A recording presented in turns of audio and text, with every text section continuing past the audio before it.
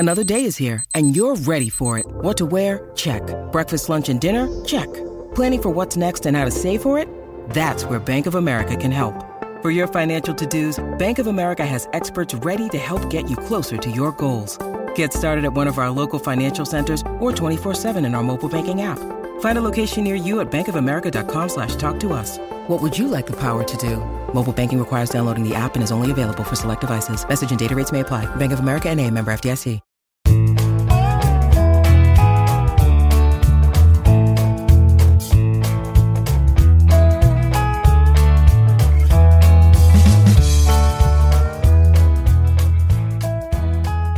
Tuesday, April 7th, and you're tuned in to the Cleveland Baseball Talk podcast, our daily edition here with Paul Hoynes, our Tribe beat writer. I'm Joe Noga, and Paul, we're a little less than a month into this whole quarantine isolation thing. How are things going for you? How are you dealing with not having baseball on a daily basis right now? It's strange, Joe. I'm not doing well. I'm doing okay, but I usually spend a whole winter like this, and I like it. I like being isolated. I like after a season, I kind of like, I like going to hibernation. But this is like I've been in hibernation too long. I gotta get out. You're climbing the walls out there, huh? Yeah. So, but hey. It is what it is. Yeah. For us, for baseball writers and for those of us who sort of set our calendars by the season and, what we do and going to the park and all that, it really just sort of pulled the rug out from under us when this hit, because we were ramped up and ready to go. And we were 2 weeks away from being full go into that sort of marathon. You remember, I remember you telling us, so many times that it's a marathon and not a sprint. And we were all set. We were conditioned for the marathon, ready to go. And then the rug got pulled out from under us. And that's really the feeling that you're sort of left, just standing there with your palms up, wondering, what's going to happen next. One of the ways that the Indians and their partners at Sports Time Ohio and really on Major League Baseball Network and ESPN as well, but these networks that have this sort of content gap, and they've really got no live games to show, so they're showing old games, and they're reliving some of these memories of the past. And with social media and a captive audience, because everybody's home sitting on their couch watching anyways, it's led to some pretty interesting evenings, just these random tweets and these random Facebook posts that we've been seeing over the last couple of days, as not only Sports Time Ohio, but the other networks are also airing these classic games. Really the one that got me wasn't even a baseball game. It was when they replayed on ESPN the Game 7 of the 2016 NBA Finals, and they notoriously skipped Kyrie's shot at the end of why did they do that? I have no idea. That's all I saw was on Twitter. Where was Kyrie's shot? Could you imagine showing Game 6 of the 1993 World Series and cutting to commercial right before Joe Carter's walk-off home run? Yeah, I just don't understand, what ESPN's thinking. But hey, at least they got the block in there.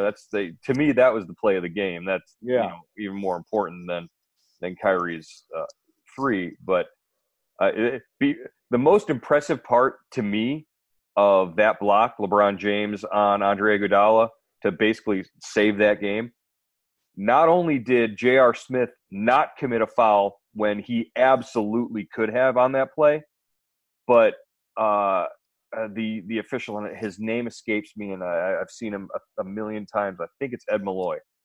Ed Malloy, the official running down the court at the time. And I have a soft spot in my heart for NBA referees and referees in general. But, seeing LeBron James coming from across the court and Andre Iguodala actually ducking under and not making contact with the head and not calling goaltending, he could have ruined everything by making a terrible call in that situation. And instead, he let it play out, and it turned out to be the right call not to make a call there. And that really was the difference between the Cavaliers winning the title that year and not, was Ed Malloy not anticipating and making a bad call, which would have, prevented the Cavaliers from winning in that situation. To me, that's the biggest moment of that game.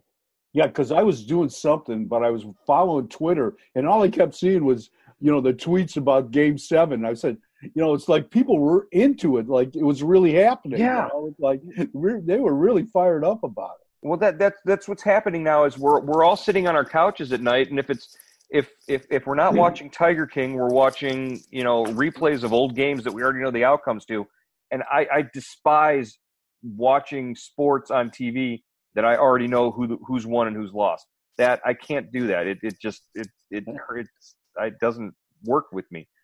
But yeah, I remember that 2016 NBA Finals because my mother, we were in a cabin actually on vacation, and my mother was in the other room refusing to watch live and only going by our reactions out in the living room because she said as long as she's not watching, they were going to do well, and she was right.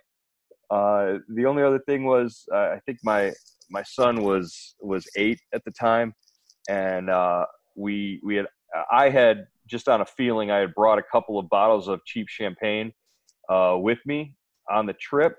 And we busted out the bottles of cheap champagne, went outside the cabin, and I popped the cork and I sprayed my kid with the cheap champagne for the night. So I actually have a video of that. That's my favorite memory of the 2016 finals. I had to watch that game alone. I couldn't be with anybody. I didn't trust myself. It was going to go one of two ways, and the way it could have gone would have ended with something smashed in your house, right? Yeah. So that was great. Well, that's like I recall the 1997 Game 7 of the World Series. I was with one of our coworkers, actually, Mike Rose. I spent that night watching that game in his dorm room at John Carroll, and by the time we got to the end result of that game, neither one of us were walking upright, and the rest of it was just I remember walking behind Mike in the dorm at John Carroll down the hallway, and Mike's head was on the wall as he was walking down. He was walking sideways. So we drowned our sorrows that night pretty significantly. So let's just take a minute here to review some of these games that Sports Time Ohio has gone back and re-aired over the last couple of days, and just your one or two memories that jump out for you, having been basically at all of these events and all these things through your lens as a reporter. The 1994 home opener, Bill Clinton throws out the first pitch, and Wayne Kirby walks it off with a 11th inning base hit that scores Eddie Murray to win the game. First game at Jacobs Field. Yeah, I mean, it was a no-hitter, the big unit. Randy Johnson was like he was unhittable, obviously, until the 8th inning. And I remember, the story obviously was Bob Feller sitting in his seat, the Hall of Famer Bob Feller, only man to throw a no-hitter on opening day. And he's sitting there, watching his place in history. He's going to have to shove over for the big unit. And finally, Sandy Alomar gets the hit. I think it was the 8th inning, and took the pressure off, and the Indians won it. So, I just remember every reporters between innings, we'd go up and talk to Feller, and Feller goes, no problem. Yeah. He was, records are made to be broken, but if you knew Rapid Robert, he loved his records. I think he wanted to keep them all too. Well, it doesn't surprise me that, the reporters were all sort of nervous in there, because he was definitely a presence back in those days, the early days of the ballpark, right? He was at press box all the time. Right up to the year he died. He was, we've got the Indians and the BBWA made that seat for him, he's got his own seat still up there, the Bob Feller Memorial seat, and he sat there. I mean, he was there. Some Hall of Famers, some players, when they retire, you don't see them again. but you couldn't keep Bob away from the ballpark. He loved it. He loved talking, and every time you talked to him, it was like you were getting a history lesson in baseball. He could remember stuff. It was amazing. Well, I remember the first spring training I ever went to down in Winter Haven, and Feller was there every game at the ballpark. The announcer would announce, "Hey, there's Hall of Famer Bob Feller," and Feller's he had to be in his 80s. He's down on the field, playing catch with Omar Vizquel, right? Yeah. It's like, Jesus, he's 100 million years old and he's down on the field in full uniform. Yeah, not like Bermuda shorts and sunglasses. He's down there in full 1948 uniform, rocking back and firing with Omar. It's like, what the hell's going on? Yeah, we'd be writing in the press room, and he'd be in there talking to us, and he'd go, well, it's time to go put the monkey suit on, and he'd go in the locker room, put his uni on, and go out. People loved him. He loved that too. I think that kept him young. Yeah. One of the games that they just recently showed on Sports Time, they showed the 1995 Division Series, Game 1 against Boston. That one went 13 innings. Tony Pena with the walk-off home run. Albert Bell with the RBI double and a home run there in that game, and the famous flex after was it Kevin Kennedy? Yeah, Kevin Kennedy. Confiscated the bat, had the bat confiscated. That's what I remember from that game. I remember watching that game in my dorm room freshman year of college. The freshman year of college? No, it was sophomore year. My dorm room sophomore year of college. And having a couple of drinks that we got smuggled to us in the dorm room, and then watching Albert Bell flex and just jumping up off the couch, because that was the best part of that game for me was the Albert Bell flex.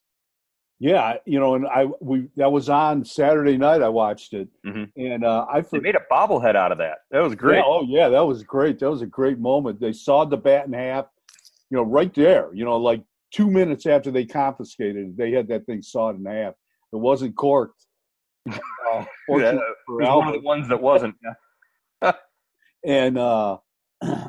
And I forgot how mad Hargrove was, because he was pointing at Kennedy, when he was like, because in '94 Albert had got caught with the cork bat in Chicago. So that was the whole Jason Grimsley incident, the Mission Impossible. Yeah.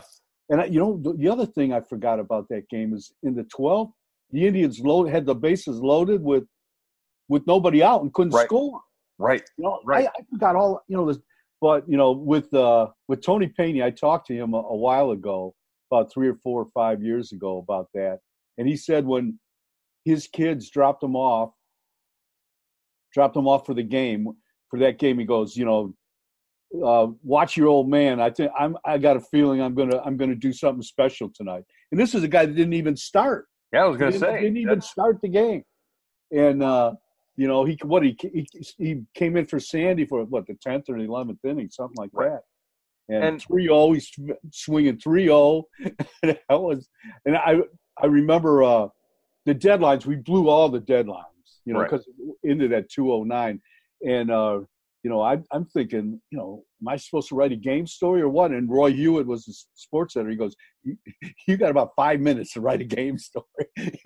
You better put your fingers on the keys and type. Don't. So that was a crazy night. Wow. I remember the weather wasn't all that great either. It kept raining on and off. On and off rain and just really crummy weather night. The start of the game was delayed. Then, there's like 2 or 3 delays during the game. It was, that was their first. It was a hell of a game. It was a great game. It was their first playoff game in Cleveland in 50-some years as well, right? 41 years since the 54 World Series. World Series, yeah. You point out that that Hargrove was upset about the bat being confiscated. That's the first thing I look for in replays of that is Hargrove coming out to talk to the umpire, and then as he's walking back to the dugout, pointing into the Boston dugout and just dropping an F-bomb. Yeah, I know exactly what he told him. Yeah. Oh, that was great. Love it. Love Hargrove in that situation. They replayed the 95 ALCS Game 6 against Seattle. So I watched on MLB Network, they showed Seattle beating New York in the division series with the double by Edgar Martinez and Griffey coming around to score the walk-off run in that game. That's got to be the highlight for Seattle, because after that, it's nothing but brutal replays for the Mariners against the Indians.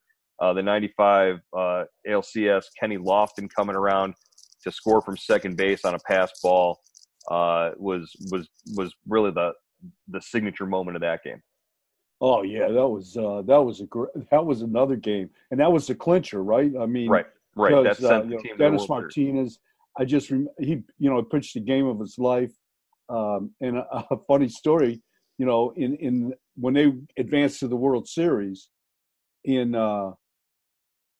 started Game 6 against the Braves, and he missed the team bus. So to that game, so me, Bud Shaw, and Bill Livingston were staying at the same hotel as the Indians. We gave him a ride to the ballpark. Oh man! He's sitting in the back seat.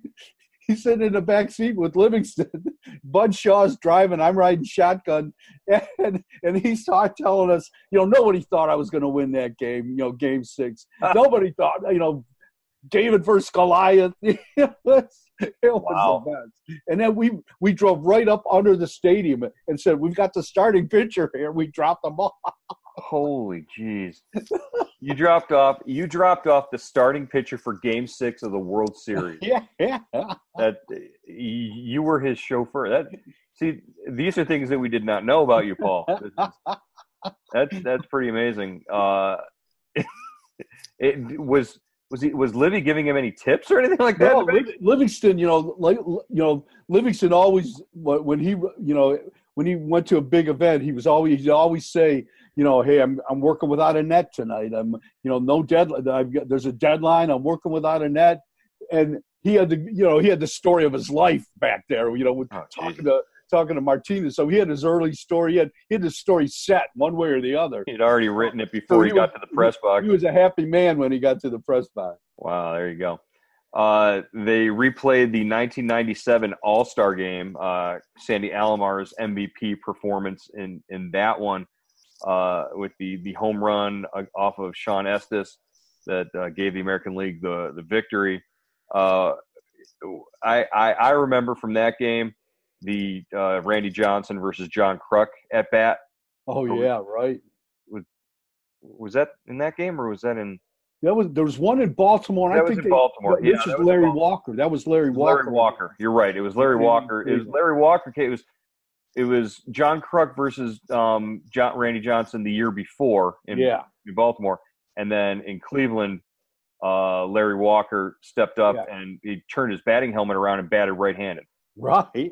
Because he didn't want to face him left-handed. Yeah, that's what I remember from that one. Yeah, that was funny. And then Sandy, that was Sandy's year, man. He had the 30-game hitting streak. He was the All-Star Game MVP.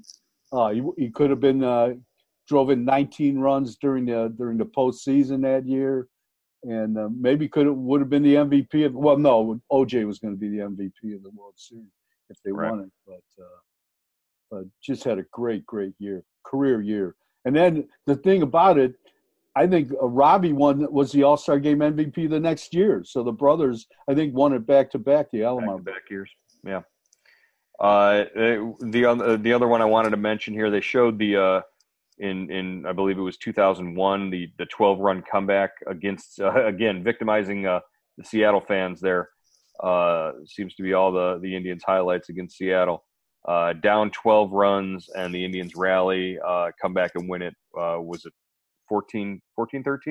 Yeah. Was the final? Yeah. It was Omar Vizquel had the big base clearing triple that I believe tied the game, and then Holbert Cabrera had the broken back single. Single that scored Kenny Lofton. Yeah. And then Eddie Thomas, he picked up Lofton. Almost flipped him on his head. Almost knocked him out, dropped him on his head. I remember the ninth inning. I think the bases were loaded, and they were down by 3 maybe. And Omar was coming up, and Charlie Manuel told him that Seattle had their closer on. It was a Japanese closer. I can't remember what his name. Was it Shigetoshi Hashagawa? Is that it might? No, I don't. Well, it may have been him. Yeah, I thought there was. It was. I can't remember who, but Charlie said, this guy's gonna throw you inside. You're gonna hit a triple to win this. To tie this thing up. You're gonna get and Omar triples into the right field corner down the line, and and they tie it up.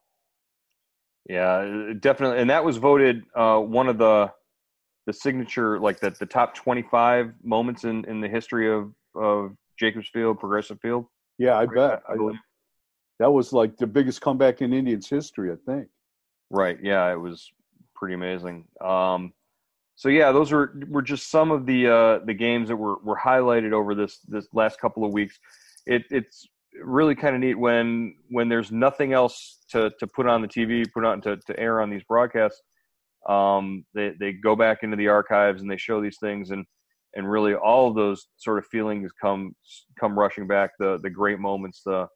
It really wouldn't kill me to see, I guess, Game 7 of the 2016 World Series up until right up until Rajay's home run, and then you just sort of end the broadcast there. Yeah, yeah. If we could have that moment over and over again, we'd be fine. Yeah, I still haven't watched the 1997. I've seen bits and pieces of it, but I can't watch the whole replay. You haven't seen Jose Mesa meltdown? I saw that, but I can't. I've seen, Red Torria's, bouncer over just out of Charlie Nagy's reach. Yeah. But I haven't seen the whole game. But that's the one that got you out of all of them. That's the one that got me. I just remember we were sitting down there, and I was like in a dead panic when it got to extra innings. And then Roy Hewitt is sitting behind me saying, "You've got 10 minutes. You've got 5 minutes," and I'm locking up. You don't even know if what's coming out of your fingers and you're typing is English at that point. I was just glad it was English. Oh. Maybe it was, or it wasn't. But it was crazy. That really is the worst feeling when they go. It happened a couple of times this past season. I remember in Toronto, there was a game that the Indians had in hand, and then the Blue Jays came back and won. And you're sitting there going, well, everything I've written so far is useless. I can just tear it up and throw it away. All right. Hey, wanted to take a minute to mention Subtext again. Indian Subtext, it's the best way to get in touch with Paul and sharing his expertise and his inside knowledge of the Indians. And myself, I'll be contributing as well. You can send a text to the following number, 216-208-4346, and it'll send you back a link to sign up. It's a subscription. Is it $3.99 a month? $3.99 a month, yeah. And you get access to not only have conversations with Paul about the Indians, which are sort of invaluable, and just sort of check in if you're around the country listening and want to know some of these things. It's a great way to get in touch with Paul, and also you have access to some inside knowledge, advanced knowledge about the prospects that we've been profiling every week here during this coronavirus shutdown.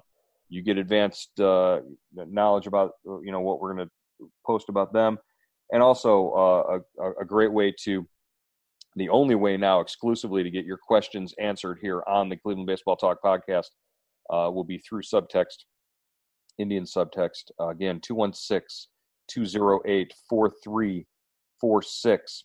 Text. Send a text message to that number and get a reply and get signed up for Indian Subtext. Paul, give us one or two questions here, real rapid fire ones that we can get to on today's podcast. Okay. This is from Patrick Gurjak from Garfield Heights. goes, "Hey, Hoynesy, who in your opinion has been the most accessible former Tribe players that you can talk to, either currently playing or retired?" There's Patrick. There's been a lot of them. A lot of great guys that I've covered. I think currently, I think, Francisco Lindor, I think, is a treat to talk to. He's always honest. He's always, he never ducks a tough question. Guys in the past, I love talking to Julio Franco. He was one of my favorites. I love talking to Asdrubal Cabrera. When Albert Bell talked, when he wasn't swearing at me, he was okay. Carlos Baerga was always a treat. Dennis Martinez, a great guy. I know I'm forgetting like 15 to 20 guys, but that's they make the job fun. They really do. And even Corey Kluber was okay. Once you got past that, I think it was that dry facade. So he was good too. And Burt Blyleven and Rick Sutcliffe, those guys were good dudes. Blyleven, every time the Twins come into town, comes in and has something to say to you in the press box. Oh yeah, he gives me. He's always giving me a hard time because I'm always wearing jeans. Even when I covered him on the beat, I always wore jeans, so he's always all over me about that. To me, when I go to the park wearing jeans, that's a dress-up day. What the heck? To piggyback on what you were saying about current or more recent guys, for me, Cody Allen. You want to talk about a guy who you're a closer. The only time we're coming to talk to you as a closer, unless it was a big strikeout to end a game, was if you blew it. And Cody Allen never ducked a question. And Josh Tomlin was a guy who you could talk to at any time. I thought he was fantastic as well. But right now, Mike Clevenger, definitely the best interview in the locker room right now. Mike Clevenger, hands down. Yeah, definitely. Yeah, he's a good dude. All right. Hey, this is good. We're sort of getting into a little bit of a groove here. Daily podcasts here on Cleveland.com. Your Tribe questions answered via subtext. We'll try to get to as much news as possible, but also do some sort of featurey stuff. We're checking in with on this day in Tribe history. A daily sort of featurey post that we've been highlighting some of these things as this sort of shutdown continues. We're looking back and we're looking forward with prospects, the top 30 prospects in the Indians organization. That'll be ending here. Hopefully we'll get through that by April 15th. And then maybe we'll have some more positive news to talk about by the time that sort of feature has run its course. Definitely. Let's hope so, Joe. All right, Paul, we'll hook up with you again tomorrow on the Cleveland Baseball Talk podcast. Good to talk to you, and everybody stay safe. Same with you.